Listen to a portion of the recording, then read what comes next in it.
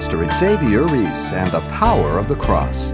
The open display of victory was portrayed to all as Jesus died on the cross and he was raised from the dead 3 days afterwards. And he destroyed him who had the power of death, that is the devil. Hebrews 2:14 tells us. The victory's been won, past tense. I'm not looking forward to the victory. I'm looking back towards the victory. It's already done.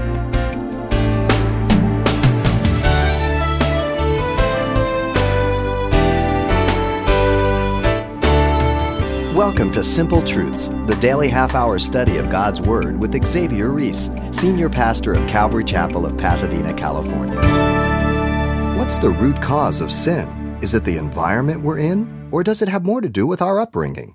Today, Pastor Xavier digs deep into the book of Isaiah as he helps reveal the depth of sin and God's solution for obedience. That's coming up in today's Bible study, The Conquering King. Let's listen. The usual picture that people have of God is one of a loving and merciful God who would not send people to hell or hold them accountable for their sins. The unbelief of any person does not nullify the fact that God has judged and will judge again. And Isaiah gives us a picture of the Lord's coming as a conquering warrior in this passage of Isaiah 63, 1 through 3, marked by these three important details. First, in verse 1, the identity of the warrior. Who is this one who comes from Edom? Now you know that Edom was the dwelling of the descendants of Esau. Now Edom, as you know, means red. And we get this back in Genesis 25:30, where Esau is introduced to us and he becomes the enemy of God. Now here again, we get the description of this location, but also of the idea of the color red. He says, with dyed garments from Bozrah, which suggests a gathering of grapes. It was the capital of Eden, the perpetual enemies of God. The prophet describes him by his dress. This one who is glorious in his apparel. His dress is depicted as a conquering warrior. And by the way, as we're going to see, he's not coming to fight in this point. He's through with the fight. It's done. He's a conquering warrior. His enemies were no match for him. He conquered over them. Remember that the key phrase, one of the key phrases of Isaiah is what? The Lord of hosts. We've seen this over and over and over again. What does it mean? The captain of the armies of heaven. This is the warrior. He has fought. He has won the whole victory and salvation already. It's something past. Notice the basis on which he is able to save Israel is the blood that he shed on the cross in his first coming. The forgiveness of sins, the salvation of man is based on his first coming. The second coming is for vengeance, as we'll see. This is the identity of the warrior. Notice secondly, in verse 2 and 3, the indisputable victory of the warrior. The indisputable victory of the warrior. First in verse 2, the evidence of the victory was an open display. The inquiry is to the condition of his clothes. Why is your apparel red and your garment like one who treads in the winepress? You're familiar with the practice of trampling the grapes to extract the juice barefooted, and it resulted with the clothes being stained. This is the first image that comes to the one looking. He's seen him come from Bozrah. He's coming from there, and he's looking, he's getting closer, and it's becoming more clear. His apparel was stained, his garment was stained, but he's victorious. Notice secondly in verse 3 still, the declaration of the victory was announced. He alone accomplished the task. I have trodden the winepress alone. And from the peoples, no one was with me. No one will help God. God doesn't need any help. He alone can judge unto perfection, as John 5:27 and 30 says. All judgment has been given to the Son. The explanation for his victorious appearance was described. For I have trodden them in my anger and trampled them in my fury. Notice that it is in the past tense as an accomplished fact, even though it is still future, the prophetic perfect. We've seen this through Isaiah often. So this, though it hasn't happened, this is 700 before Christ even comes, it's done. It's a done deal. We saw that in Isaiah 53. The Lamb has been slain, a done deal. Your sins have been forgiven. You haven't even been born. Amazing. The anger and fury of God is to be understood in the context of his person. Who is he? What's the repeated phrase throughout Isaiah? The Holy One of Israel. Don't forget that. The phrase is sharp contrast to the nation who is separated by God because of their sin, as Isaiah 59:1 has told us. His ears not deaf or his hand short that he cannot save, but your sins are separated between you and God. For the first time when he sees the vision of God in Isaiah 6, woe is me, I am undone. I'm a man of a dirty mouth, unclean lips. And when he saw himself before God, he saw himself consumed. This is the proper comparison. Too many people compare themselves by themselves, among themselves, so they end up being stupid, unwise, as Paul says. But the problem is that many in the church today are doing that.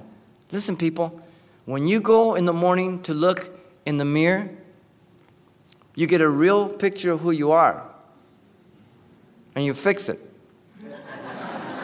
Now, this is what's happening in the church today. People don't look in the mirror, the Word of God. It's like you going in the morning and putting your picture in the wall and looking at it as if it's the mirror. Saying, oh, it's okay. You're looking at yourself as who you thought you were or who you were in the past. Look into the mirror of the Word. It'll show you who you are. And if you can't make adjustments, either you're blind or you're self-deceived, one of the two. Trust me, you will not have to look very hard to find something to fix. The open display of victory was portrayed to all as Jesus died on the cross and he was raised from the dead 3 days afterwards.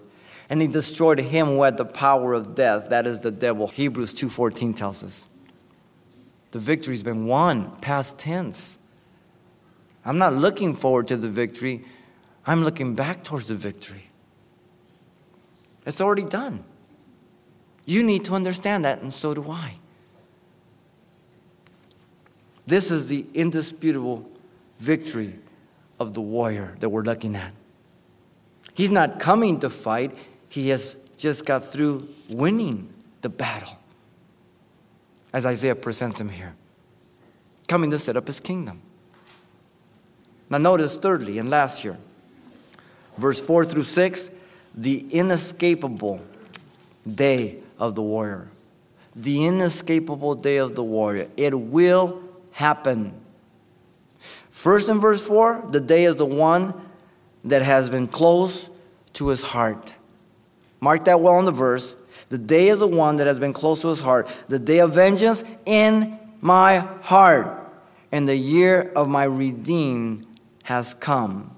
The day of vengeance marks the end of the day of man and the time of the Gentiles, the end of the great tribulation here. This is the second coming of Jesus Christ to set up the kingdom, as Isaiah has told us over and over and over again. Psalm 2 declares how they will be gathered there in the battle of Armageddon, ready to destroy, to oppose him, but Jesus will coming down from the skies, will laugh at them and have them in derision. Wow. So you want a preview? Look at Psalm 2. You want a little greater clip? Go to Revelation 19. That whole battle is described there. We don't have time for it this morning. The day is the climax to the major theme of the Old Testament. The day of the Lord. Amos, Joel, Habakkuk, Hosea, all of them speak about Jeremiah, Isaiah. The day of the Lord. Now notice the year is the year of my redeemed. It marks the day of Israel's salvation. This is who he's directing himself to. In the context, Israel. The year represents the end of the 70th week of Daniel. The last ruling empire of Nebuchadnezzar's dream. The 10 toes mixed with iron and clay. Daniel 2, Daniel 7. Daniel 9:27 is the 70th week. It's the end of it. The year marks the beginning of the redemption of all who are truly Israel, the Israel of God.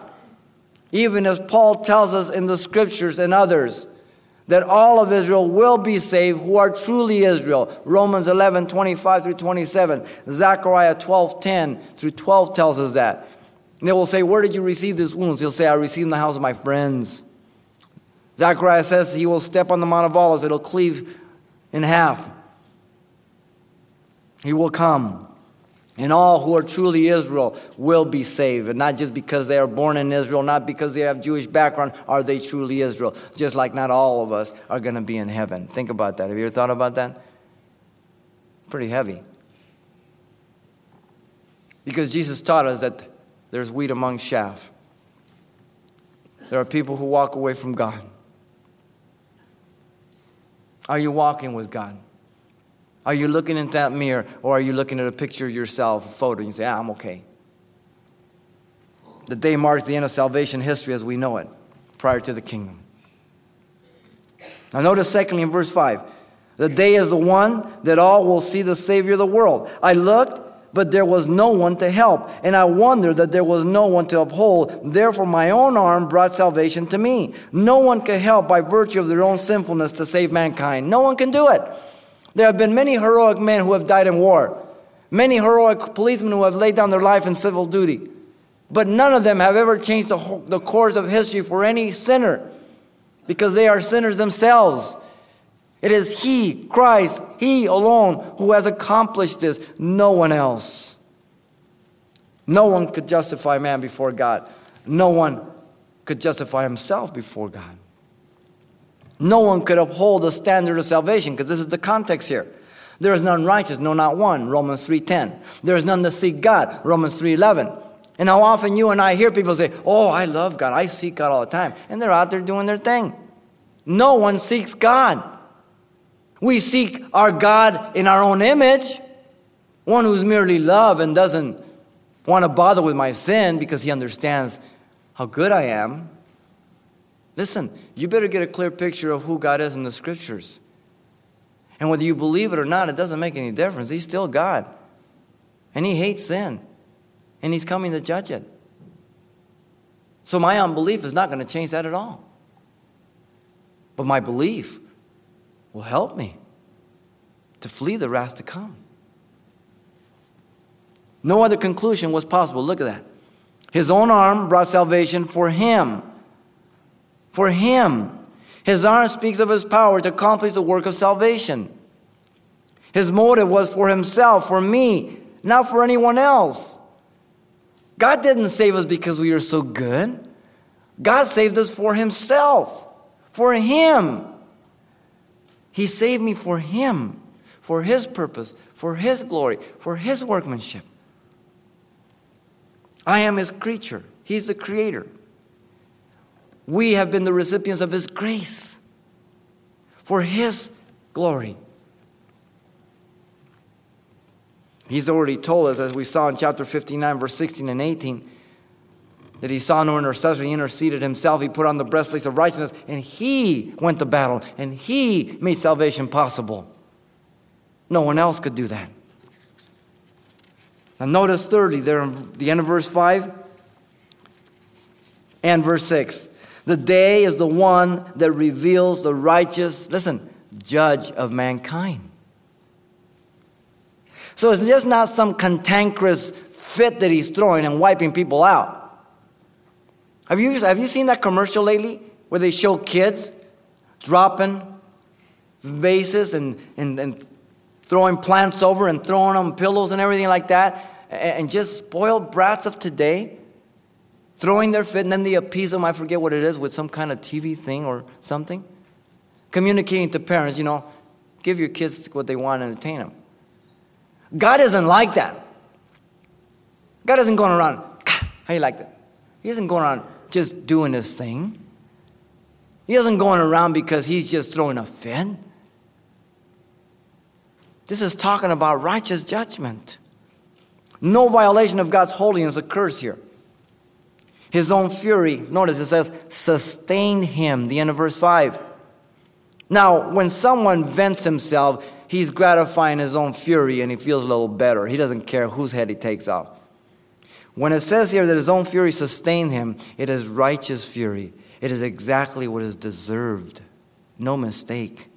His fury fits the action he took against man. His fury poured out sustained him, for he hates evil. Listen, with perfect hatred. I don't hate sin with perfect hatred. Now, I hate sin, but I'm still sinful, so I'm still imperfect. But God hates sin and evil with perfect hatred. No injustice was carried out, but true and ultimate justice as he trodden down the people, listen, in his anger. They position themselves as the enemies of God through their own decision. People do this every time they hear the gospel. People make this decision every day. They posture themselves as those who oppose the setting up of the kingdom. What is your position? What is your posture against or for the kingdom of God? It's a decision you make. No one can make it for you.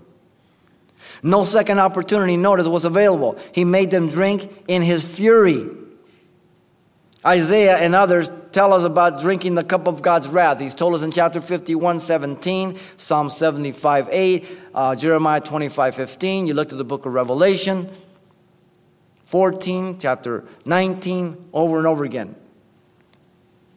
A vivid picture of drinking of the cup of God's wrath. Not some venting of his own anger, but the due to the individuals. Due means that you've worked for it. Due means you have made a decision to pursue this. And this is what you get in return. It is righteous. No one will be able to stop him as he brings down, notice, their strength on the earth. This is the bottom line. Devastating all human power and authority. Right now, man thinks he's the greatest. It would be like you going in your backyard and you stand over a little ant hill. And you're looking down there and there's a whole bunch of ants. But you know, they're not that big. And one of them looks at you and goes, "You're not going to get in here." And all you have to do is go, boom. Here is man waving his fist at God and saying, "You're not going to set up your kingdom." And you know what? He's serious. That's the sad part about it. Because he has come to a place where he thinks he is God. Demoralizing his pride. Debasing him. Dethroning Satan and binding him in the bottomless pit for 1,000 years. Declaring the kingdom has come. Thy kingdom come, thy will be done on earth as it is in heaven. It's here. What is this? Nothing but the day of the Lord, which Amos, Hosea, Habakkuk, and many of them speak about. It's here. Now the day of God doesn't happen until after the 1,000 years. When 2 Peter 3:12 says everything will melt with fervent heat. That's after the 1,000 years. This speaks of Jesus coming to set up the kingdom, to marry the wife. And then we're here for 1,000 years in the honeymoon as kings and priests to reign with him. You remember the Assyrian king Sennacherib? He sent a letter to Hezekiah. We touched on it there in chapter 37 and 36. And he was boasting how none of the gods of the nations had stopped him from being victorious over them. And he started boasting over Jehovah. And so Hezekiah laid the letter before the Lord in the temple. And the Lord said, "That's not good. Now he's challenging me. Watch out, Hezekiah." And he sent one angel, the angel of the Lord. And he wiped 250,000 Assyrians in one night. Do you see what God has done consistently in the past for those who oppose him? Who say that they are independent from him? They're gone. God is still here. Over 3,800 times in the Old Testament, we read phrases like this. Listen. "Thus saith the Lord. The word of the Lord came to me. The Lord said right. The Spirit of the Lord came upon me. I will be with your mouth and teach you what you shall say." Do you believe that this Bible is the inerrant, infallible, absolute authority word for your life and practice and faith? If you don't, you're in trouble. Because what you're doing is you're standing against God. You're talking about every word, everything. Absolutely. Absolutely. How many times does God have to say that he's God for you to believe it? Or that he means what he says and he says what he means? But how easy it is to rationalize God's commands and God's warnings away and abuse grace. Should we continue in sin that grace may abound? Perish the thought. How should we who are dead to sin live any longer therein, Paul says. The day of the Lord's coming is a day close to his heart when he will be wed to his wife, Israel. You ever remember a day you prepared for, you couldn't wait, you marked down the days, you had a calendar, mark them all down? God can't wait for this day. You know why? Because he's going to put an end to the whole thing. No one's more anxious to come than he, but he'll be right on time. Listen to Revelation 22:12. And behold, I am coming quickly, and my reward is with me to give to everyone according to his works. 22:20, he who testifies these things says, surely I am coming quickly. Amen. Even so come, Lord Jesus. He cannot lie. He's coming. The day of the Lord's coming will manifest him as Savior of the world, the title given to him in Samaria in John 4:42. He's the Savior of the world. Most people in the world today do not believe that he's the Savior of the world. And many others in the church are living like he's not. They say he is, but they're living like he's not. And that's what matters. Not what you and I say, but what I do. And if you don't believe me, you better read James, the Lord's brother. The day of the Lord's coming will reveal how much he objects and hates evil. Listen to Paul in Romans 1:32, who knowing the righteous judgment of God, that those who practice such things are deserving of death, not only do the same, but also approve of those who practice them. The whole catalog of sinfulness. Listen, when I got born again in 73, I got born again. And I was a pagan, and I was in the world. And there was a drastic change in my life, and I demand constant change in my life.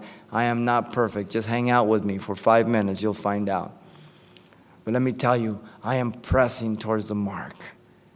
I have ran too long, too far, and I've got too many scars as a warrior to give up now. There's nothing worth giving it up for. Nothing at all. Nothing worth it. Make the distinction between Israel and the bride of Christ, the church, but know also that sin is a hindrance to both the wife and the bride. Know that very, very clear. This is the inescapable day of the warrior. Ezekiel says, I take no pleasure in the death of the wicked, as God speaks through Ezekiel. Turn and live. Why would you die? This is the inescapable day of the warrior. It will come. And so the picture of the Lord's coming by Isaiah as he comes to the close of his book. Do you see how fitly it fits in the whole book as we've looked at it? He began with the plead. He's closing with the judgment. He's warning again. He says, I'm coming. The identity of the warrior, the indisputable victory of the warrior, and the inescapable day of the warrior. Meditate on them. They're true. Pastor Xavier Reese and the Conquering King, encouraging hope from the Word of God. Well, today's message is available for only $4, and we can send you a copy on CD. And this will also include what Pastor Xavier shared the last time we were together. So once again, the title to ask for is The Conquering King, or simply mention today's date. You can request your copy by writing Simple Truths, 2200 East Colorado Boulevard, Pasadena, California, 91107. Or to make your request by phone, call 800-926-1485. Again, that's 800-926-1485. Or the address once again is Simple Truths, 2200 East Colorado Boulevard, Pasadena, California, 91107. And please be sure and include the call letters of this station somewhere in your correspondence. This information is helpful when we check on the impact of this outreach in your area. What's the secret to a successful Christian life? Find out when you join Pastor Xavier Reese here on the next edition of Simple Truths.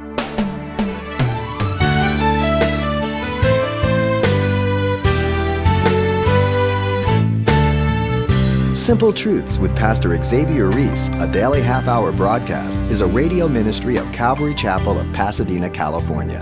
www.calvarychapelpasadena.com.